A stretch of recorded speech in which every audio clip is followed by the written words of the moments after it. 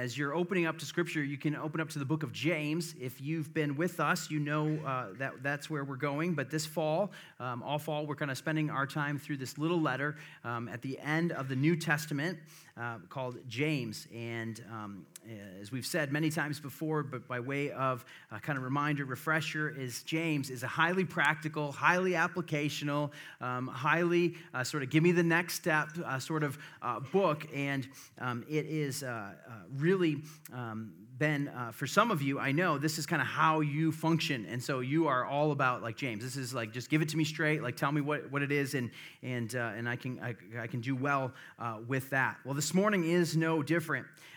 We are talking this morning, the topic today affects all of us in a major way. This morning we're talking about the tongue.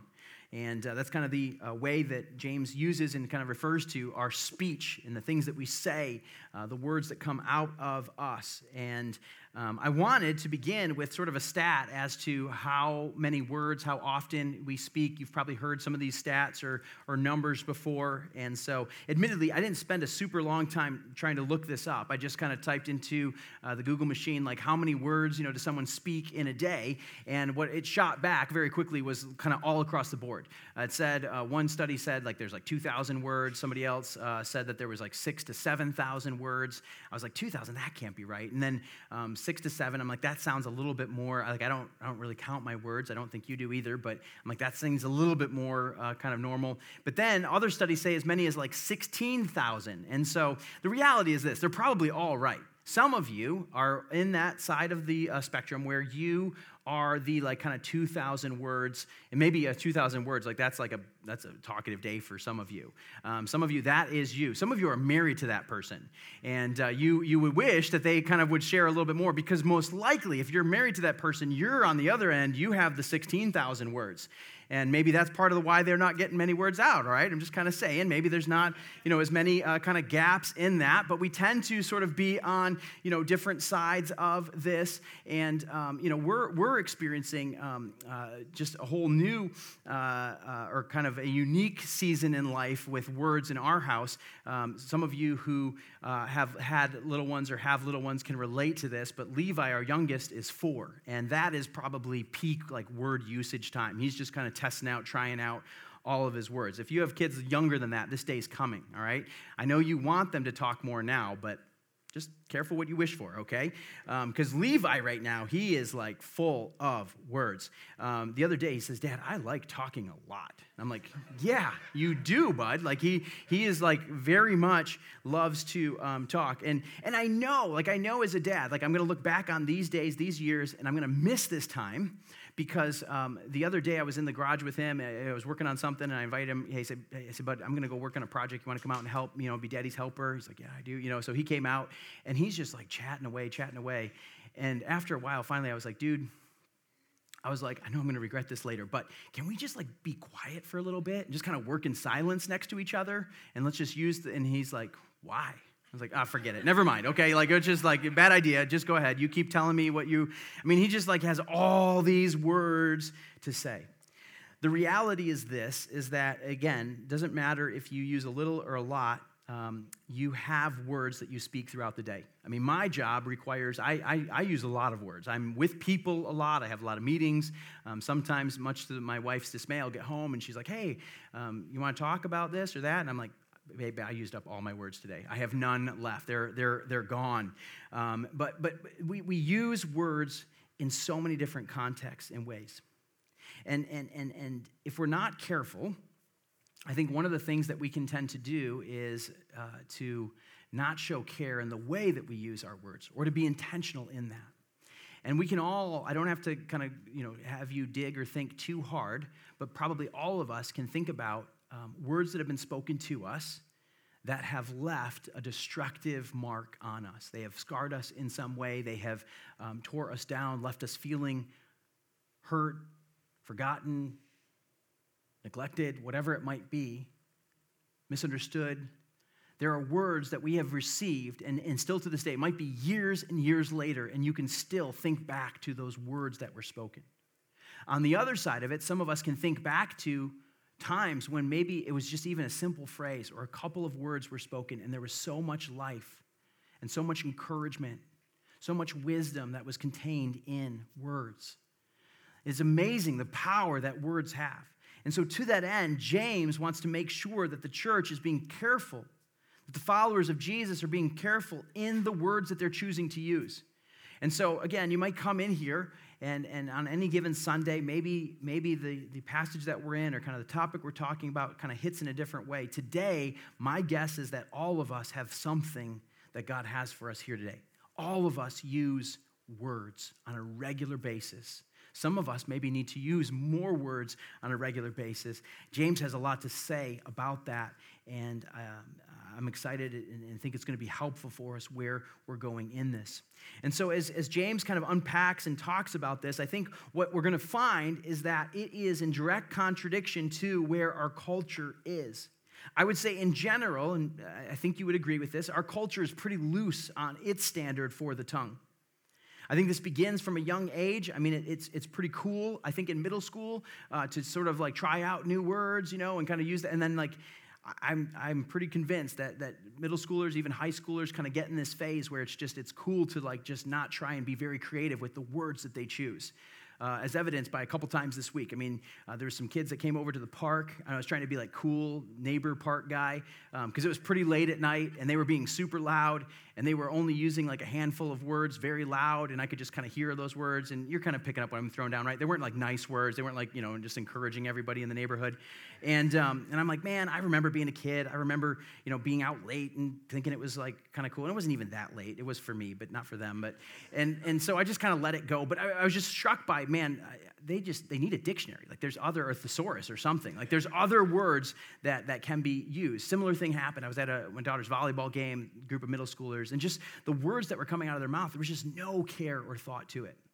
And what I think happens is that we learn to, I think, temper that, and then in certain settings, we tend to kind of control that. So my guess is that whatever your work setting is, that there's a level of professionalism that happens, like when you're in the meeting or you're in front of the team or you're interacting with the customer or the client or whatever it might be. There's a professionalism to our words. But then you get into a different setting, and it's like all bets are off, right? You're in that break room, or you're kind of out with the buddies, or you are coffee, and you're kind of like there's just a looseness to our words, I think, in general in our culture. So what James is saying kind of flies in the face of that, and is going to I think challenge us with some different thoughts here.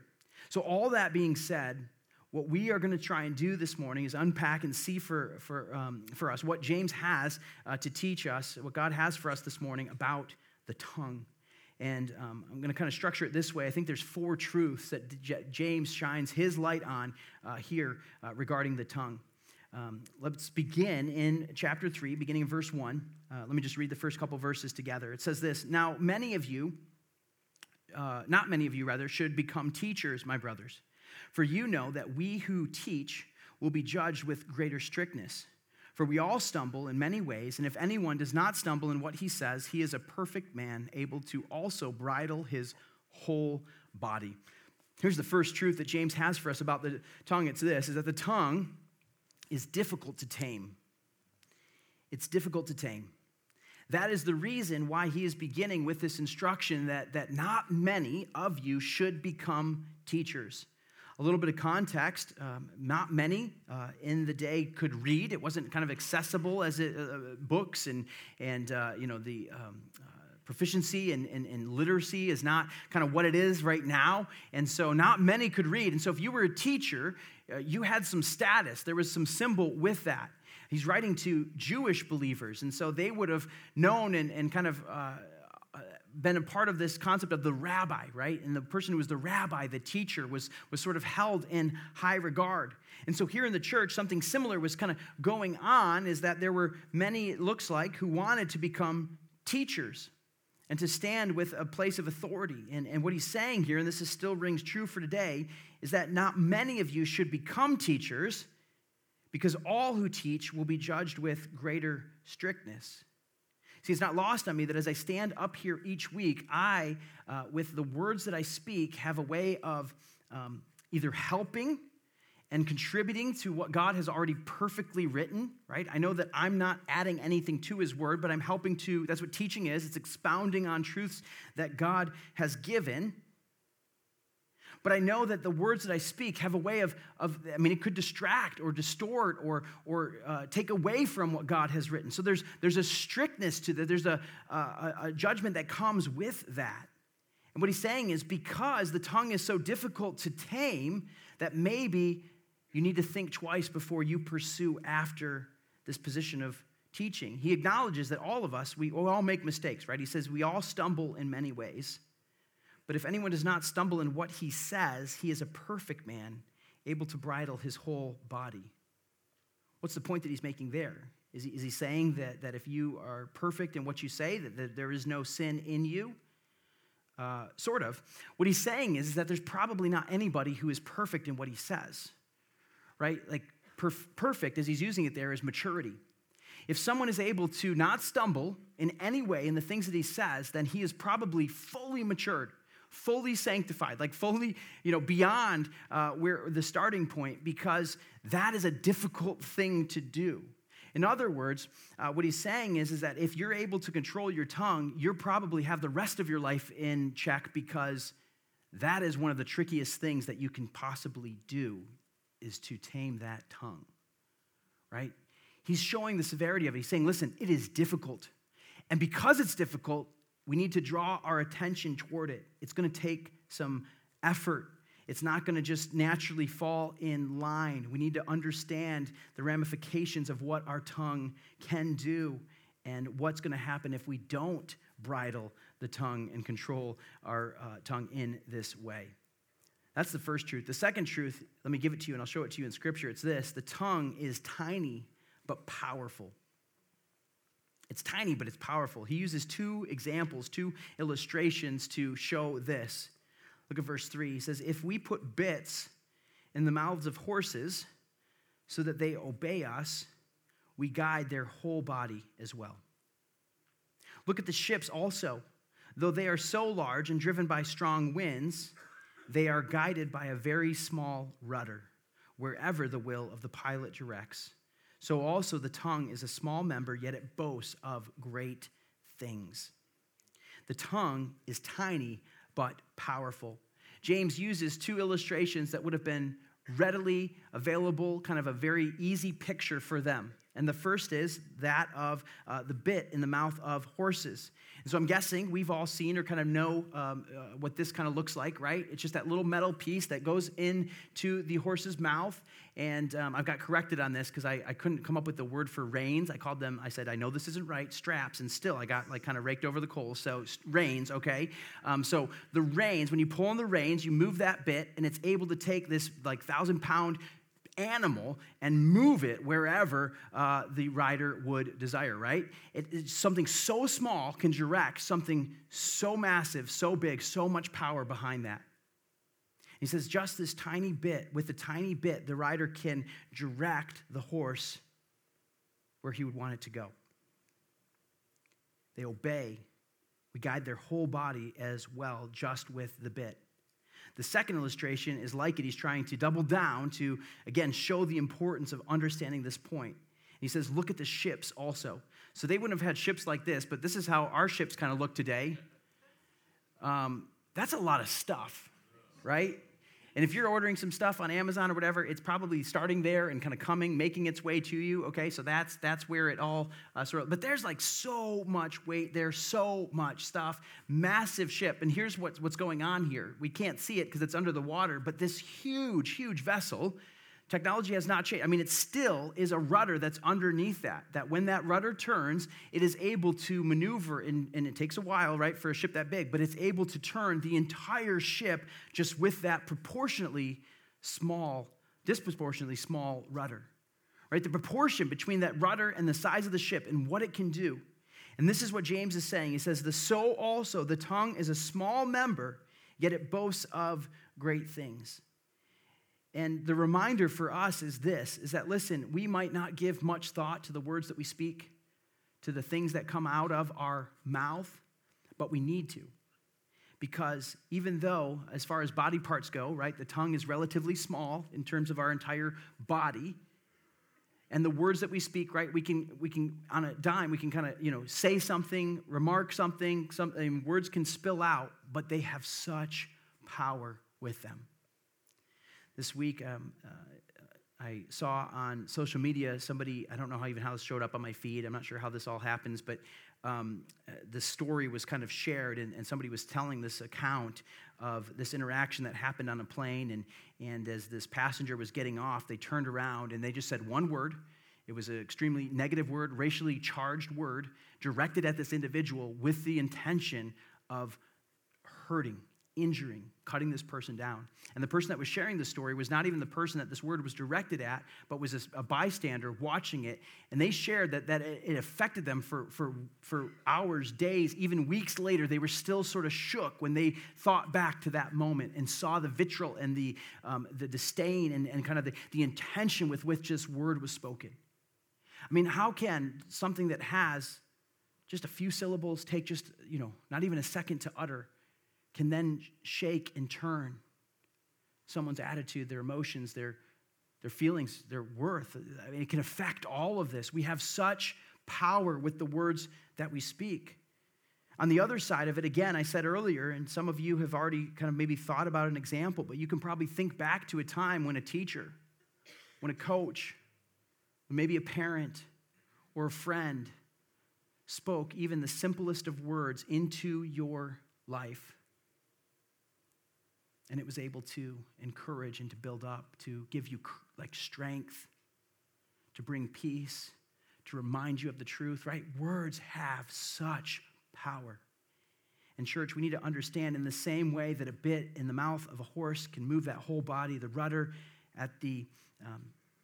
in the place of a ship can turn and move that whole, even though the ships are large, driven by strong winds, they are guided by a very small rudder. The tongue is small, it is tiny, but it is powerful. That is why we need to give it attention. We need to think about it. We need to look to and ask the question, how is Jesus affecting and shaping the words that we say? Let's continue on in Scripture. The second part of verse 5, it says this. He kind of builds off this idea of tiny but powerful. He says, how great a forest is set ablaze by such a small fire. And the tongue is a fire, a world of unrighteousness. The tongue is set among our members, staining the whole body, setting on fire the entire course of life, and set on fire by hell. For every kind of beast and a bird and a reptile and sea creature can be tamed and has been tamed by mankind, but no human being can tame the tongue. It is a restless evil full of deadly poison. Here's truth number 3 about the tongue. It's this: the tongue is capable of great damage. There is a destructive nature to the tongue that James is making sure that we understand. And he uses some of these word pictures to sort of say and explain just how destructive the tongue can be. He begins with the picture of this forest being set ablaze by a small fire. And in recent years, there's been lots of talk and lots of examples, right, of fires, particularly out west. And every one of those fires, right, there's massive forests that are being consumed, houses, neighborhoods that are being consumed by these fires. Each and every one of those fires started with either a single match, a single lighter, like just a tiny bonfire, right? It started somewhere small, and yet it grew to the place of consuming acres and acres, hundreds of acres, right? Even thousands of, there's acres being consumed by these fires. And he says, how great a forest, is set ablaze by such a small fire.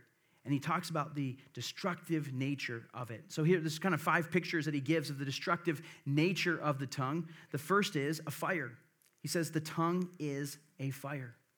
And so we recognize that it can, again, the words spoken can consume, they can eat up, they can damage. He uses a second picture. He says it's a world of unrighteousness. The idea is that there is so much packed into the words that we say. It's not just one isolated single incident, but rather it's a pathway to an entire world of unrighteousness exists in the speech and in the words that we say. Like with our tongue, there can be all sorts of evil that is generated by it. The tongue is set among our members, staining the whole body, setting on fire the entire course of our life. That's the third thing. It's a stain. It can be like a stain. Not always. It's capable of being a stain is what he's getting at, right? And we've all experienced this. You get that new shirt, right? Those new pants. You're looking good. You go out for dinner. You wear them to the restaurant, and what happens? Like spill for sure every time, right? Every time, right there. And then what happens as a result of, like, the outfit for sure is ruined. Maybe if you let it, your night is ruined now that you got this stain there. And he's saying the tongue is like this. It's set among our members, and it stains our whole body. You can have all these other things in check, right? You can have all the discipline and all the service kind of worked out and all these great relationships around you, but yet if your tongue is constantly spouting off slander, gossip, lies, just unhelpful, unkind things, distracting, defeating comments, whatever it might be, that it can be a stain to the whole body, setting on fire the entire course of life, set on fire by hell. And he uses this point that every beast, every kind of beast, every bird, every reptile, sea creature can be and has been tamed, but no human being can tame the tongue. Why? Fourth picture, it's a restless evil. It's capable of much destruction, constantly stirring and trying to, figure out, find ways to destroy. And it says it's full of deadly poison. Again, without belaboring the point, there can be poison in the words that we speak. And again, why James is saying this, why the reminder for the church is that we have to understand just how dangerous this thing is that we have, right? We are carrying a loaded gun. And so if the gun is loaded, even if it's not, you need to understand, right, that it is capable of great harm. It says, like, you can tame beasts. Every beast, bird of the field, reptile, sea creature. I'm sure my children, as they sit here, are going to bring up this verse later, right? That, like, see, Bible talks about pets. That's what pets are. We're in this little pet world right now. So that's kind of where my mind goes with that. But I'm actually remember kind of trying to tame my own beast when I was growing up. I had a couple dogs growing up, and my favorite dog was a golden retriever named Bosco. And it was my job when I was like 10, 11, something like that, to clean up all of the little gifts that Bosco left around the yard, right? And so there was that little device. I don't know if they still make it, but the pooper scooper, right? And so I would kind of go out there with that and then kind of like fill the bucket and sort of, clean up everything. And then after a while, I was like, I'm kind of tired of this. Like, I don't want to clean all of this up.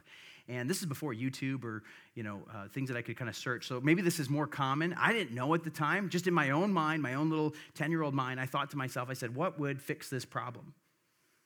I'm going to give him a place to go to the bathroom. And so I told my dad, I said, Dad, is it okay if I dig a hole in the back of the yard?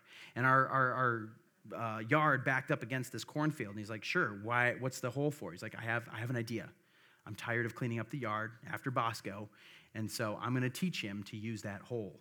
He's like, I don't think it will work, but you are welcome to try, and if you do, more power to you, son. So I went out there with the shovel, and I dug the hole like a little bit deep, and so my plan was this. I waited by the window every time I let Bosco out. I waited for him to start to, kind of find his spot, and I would run out like, no! And I would drag him all the way over to the hole. I would kind of position him over, and I'm like, there, go there. And he would kind of like look at me and like, I'm like, no, right there. Like that's where you're going to go. And so after a while of doing that, like he would start to go and he'd like look and he's like, oh, and like I'd like drag him over. So, and then one day it was so great, right? Because this is the end goal. I look out and there's Bosco and he's like kind of backing up to the hole. And he's like, he goes. And I never had to clean up again. Like every once in a while, he'd get a little lazy, didn't make it all the way to the back. And then he would sometimes, not quite make it in. But I was okay with that. I would just go out with a shovel, kind of scoop it all in there. And then that was like the spot. It's amazing what you can teach and train beasts, right? We've seen this. If you've been on YouTube, you've seen, I'm sure, all sorts of different animals. If you've been to SeaWorld or you've been to the zoo or you've watched, sometimes you see those animal acts and what we are able to teach these wild creatures what they can do. What's the point he's making there? He's like, every kind of beast can be tamed. and we has been tamed by mankind, but no human being can tame the tongue. The point is this: no human being, like with the exception of Jesus Christ, has been able to bridle and control the tongue to the degree that it is needed. All of us, if we think we can tame it, like I can tame that, right? No, you can't. It's full of destruction. You need help. It's a restless evil full of deadly poison. We have to understand that the tongue is capable of great damage. James continues in verse 9. He says this: with it, the tongue, we bless our Lord and Father, and with it we curse people who are made in the likeness of God. From the same mouth come blessing and cursing. My brothers, these things ought not to be so. Does a spring pour forth from the same opening both fresh and salt water? Can a fig tree, my brothers, bear olives, or a grapevine produce figs? Neither can a salt pond produce fresh water. Here's the fourth truth about the tongue. It's this, is that the tongue is inclined to inconsistency. This is sort of the default position, or the position that our tongue tends to lean toward, is an inconsistency. This is something that God is trying to root out of us, trying to grow us in. Because what's he noticing, right? What's happening in the church? The church is gathering together. The band starts playing. The people raise up and they sing with beautiful voices, and they declare blessing to God and all that he is, and declare what he's done. And then the service ends and they walk out the door, and then what happens is words of cursing is given toward men and women. And he's like, how can you do that? He's like, it ought not to be. Like, you, with the same mouth, you just were praising the God, and then you walk out the door. It says that every man, every woman, right, is in the likeness of God. That's what he says. He says we curse people who are made in the likeness of God. So he's like, they're made in the likeness of God, and with that same mouth that you just praise God for, you're now tearing down someone in the likeness of God. He's like, it's like a fresh water pool producing salt water. Right? He's like, is that possible? Can a fig tree produce olives? Can a grapevine produce figs? I think the point is this, is that James in this passage, and hopefully by now you've kind of gotten the sense of this, he's not concerned about a little slip of the tongue, little slip of a word here or there, kind of a phrase spoken without discretion or perhaps in anger. Yes, we need to be concerned with that. It's not that that's unimportant. But what he's saying is look at the breadth of all the things that you're saying. Like, stack up all the speech and the words that you're speaking. Like, let's go back to the 2,000 or 6,000 or 16,000 words that you speak. If you look at all of them, what is it that is coming out? The point is this, is that our tongues are directly connected to our hearts. What is in our heart is the spring that produces the water that pours out.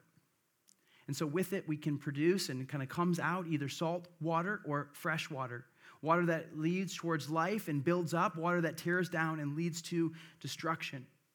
And the point is this, it's meant to convict and to challenge us. He says, if you look at your words and you look at the speech that you're speaking, and at some point, if a fig tree continues to produce olives, you're like, yeah, that's a fig tree. Well, it has olives.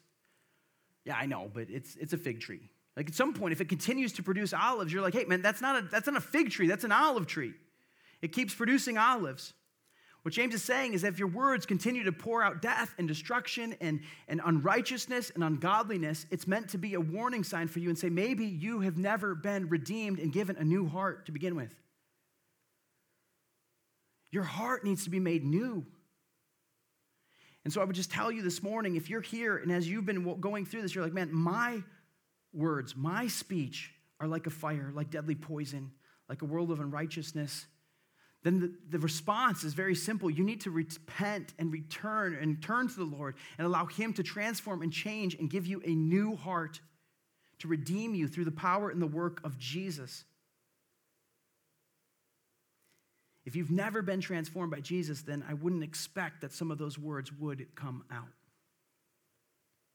But to those of you that have been saved, that you have been redeemed, maybe you're just challenged by, you know what? Yes, a lot of my words do line up with what I profess to be true about God, but there's a good portion of them that still are unaligned.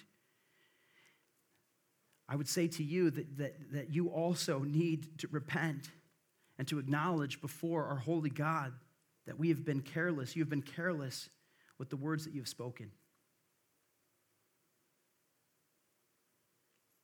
Maybe that is the place that we need to get to this morning. And it's meant to convict. It's meant to challenge. It's meant to cut to our heart. And I don't want to soften it, and James isn't trying to pull the punch. What he's trying to say is, listen, you need to evaluate your heart. What do your words say about your heart? And the reality is this, is that apart from the Lord Jesus Christ, all of us, this is the default position that we find ourselves in. This is the place that our tongues.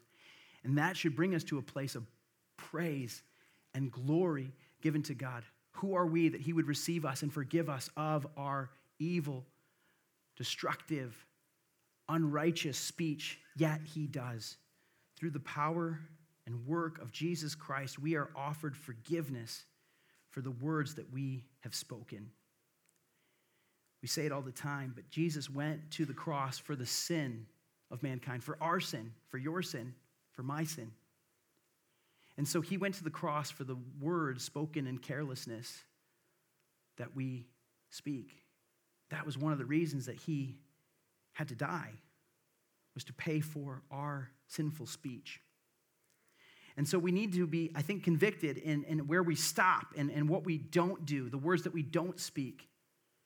We need to restrain our tongues, right? To hold back. And again, some of you are like, maybe I've got that down. Like, I don't have that many words. So I'm like, my chance, my at bat is not like that low. So I can swing it a few more here. But I think biblical maturity is not just about putting off, right? Every time it talks about this call to action that we see throughout Scripture, it's about a putting off and a putting on.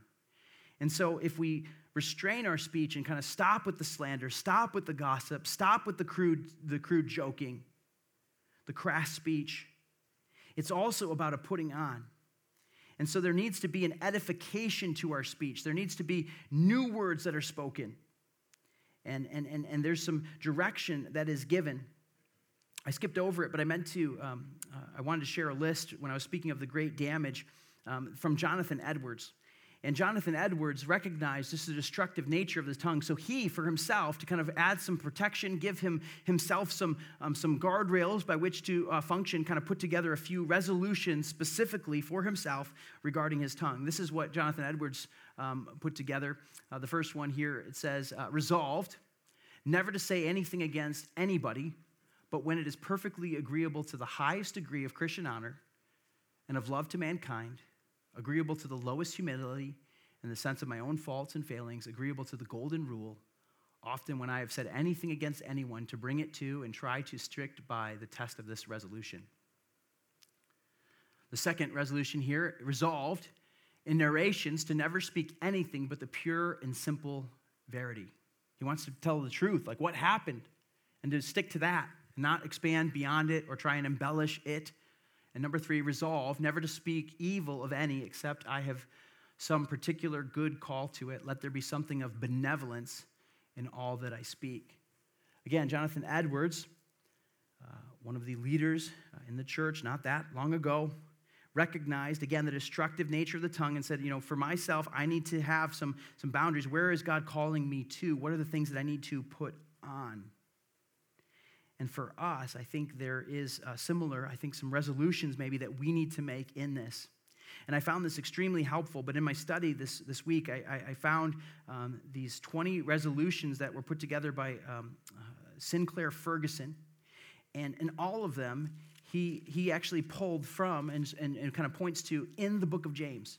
So we've been walking through the book of James. We're over halfway done. We're going to continue through the book of James. But James is speaking to speech. He's like addressing speech all the time.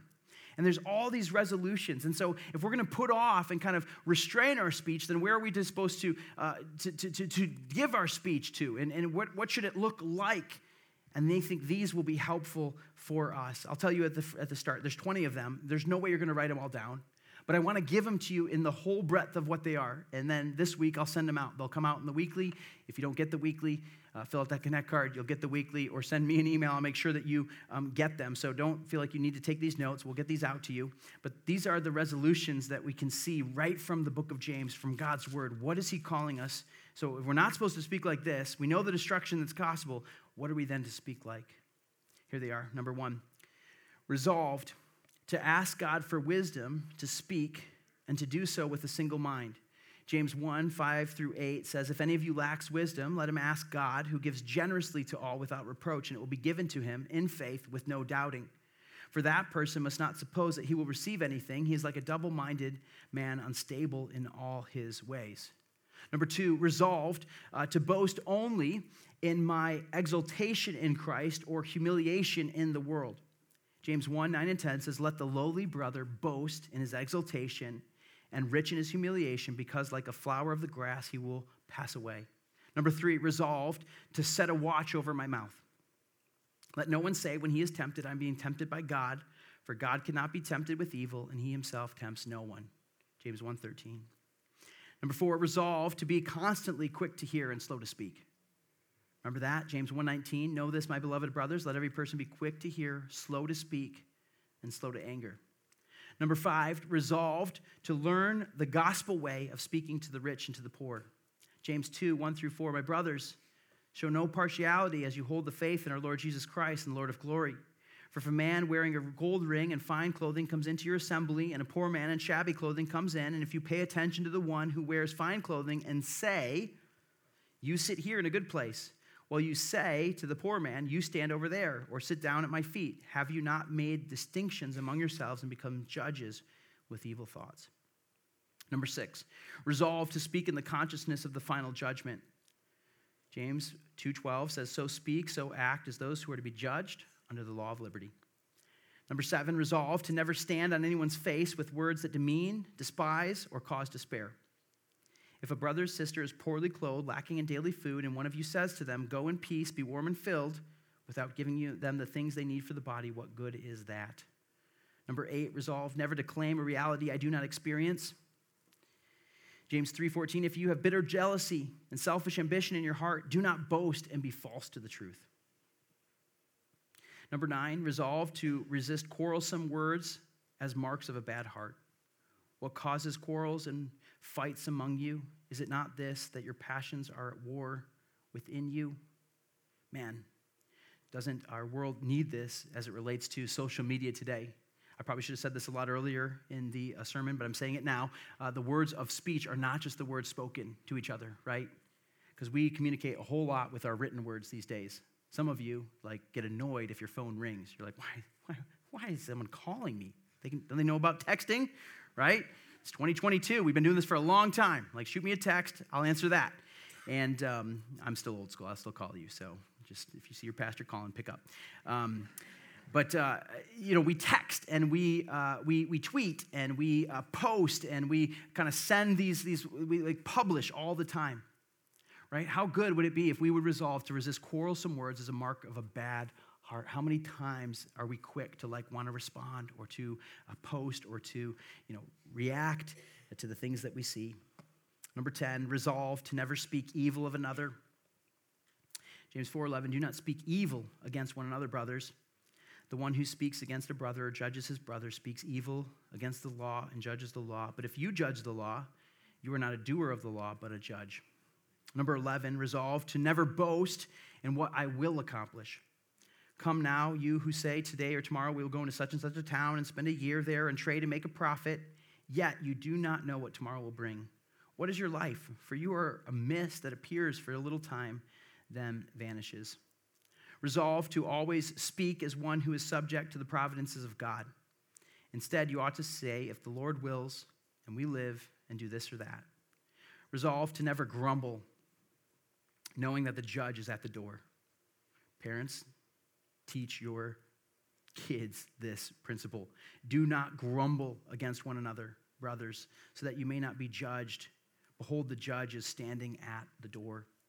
Number 14, resolve to never allow anything but total integrity in my speech. What a lofty but necessary or such a good resolution for us, right? It says, but above all, my brothers, do not swear either by heaven or by earth, by any other oath, but let your yes be yes and your no be no, so that you may not fall under condemnation. Number 15, resolved to speak to God in prayer whenever I suffer. Is anyone among you suffering? Let him pray. Resolved to sing praises whenever I am cheerful. Is anyone cheerful? Let him sing praise. Resolved to ask others, the prayer of others, rather, when I am sick. Is anyone among you sick? Let him call the elders of the church and let them pray over him, anointing him with oil in the name of the Lord. Number 18, resolve to confess it whenever I have failed. Therefore, confess your sins to one another, James 5:16. Resolve to pray for one another when I am together with others in need. Pray for one another that you may be healed. And number 20, last one, resolved to speak words of restoration when I see another wander. My brothers, if anyone among you wanders from the truth and someone brings him back, let him know that whoever brings back a sinner from his wandering will save his soul from death and will cover a multitude of sins. Listen, church, the reality is this: as we resolve to speak in this way, it speaks and kind of gives, I think, witness to who we are, the change that has taken place in our hearts. Right? We have the opportunity to speak words that build up and to encourage and to challenge and to instruct and to comfort those around us that desperately need to hear those words. There are words that people need to hear from you that you are being called to speak. And when you do, it gives witness to who you are and where you're from. I've shared many times before, my wife and I spent 11 years down in North Carolina. I grew up around here. Okay, so I have a Midwestern accent. It's been kind of tempered a little bit by my years in the South. But I got to tell you, I heard all the time in my years in North Carolina, hey, where are you from, and why do you say bag like that? And I tried so hard, right? Like I didn't call soda pop. I'd sometimes even call it Coke if I'm like with family in Texas and doing that thing. I don't understand that. But I learned, I'd try and mask it, right? Shopping carts, you call buggies. Buttons, you don't press, you mash them. I did all that. But they would still see, and they were like, hey, you don't sound like you're from around here. And sure enough, like my accent sort of gave a little tip or kind of told that I was from somewhere different. My hope is this, church, and what James is calling us to is that as we speak these words, that people around us will take notice, that people at the party, that people down the block, that people in your workplace will say, man, where are you from? You must not be from around here. Because that's a different accent, right? There's a different speech that you're using. That's not the speech I typically hear. See, this is what God wants to do with these changed hearts. He wants life to be able to pour out of us. He's called us to this place, that we would be able to give witness to the change and the transformation and the testimony, even by the very words that we speak. Church, this is what God has done in our hearts, and would our words, would our speech reflect this change? Let's pray. God, we thank you that you stepped down, God, to cover and to pay for the multitude of sins that we have, God, committed.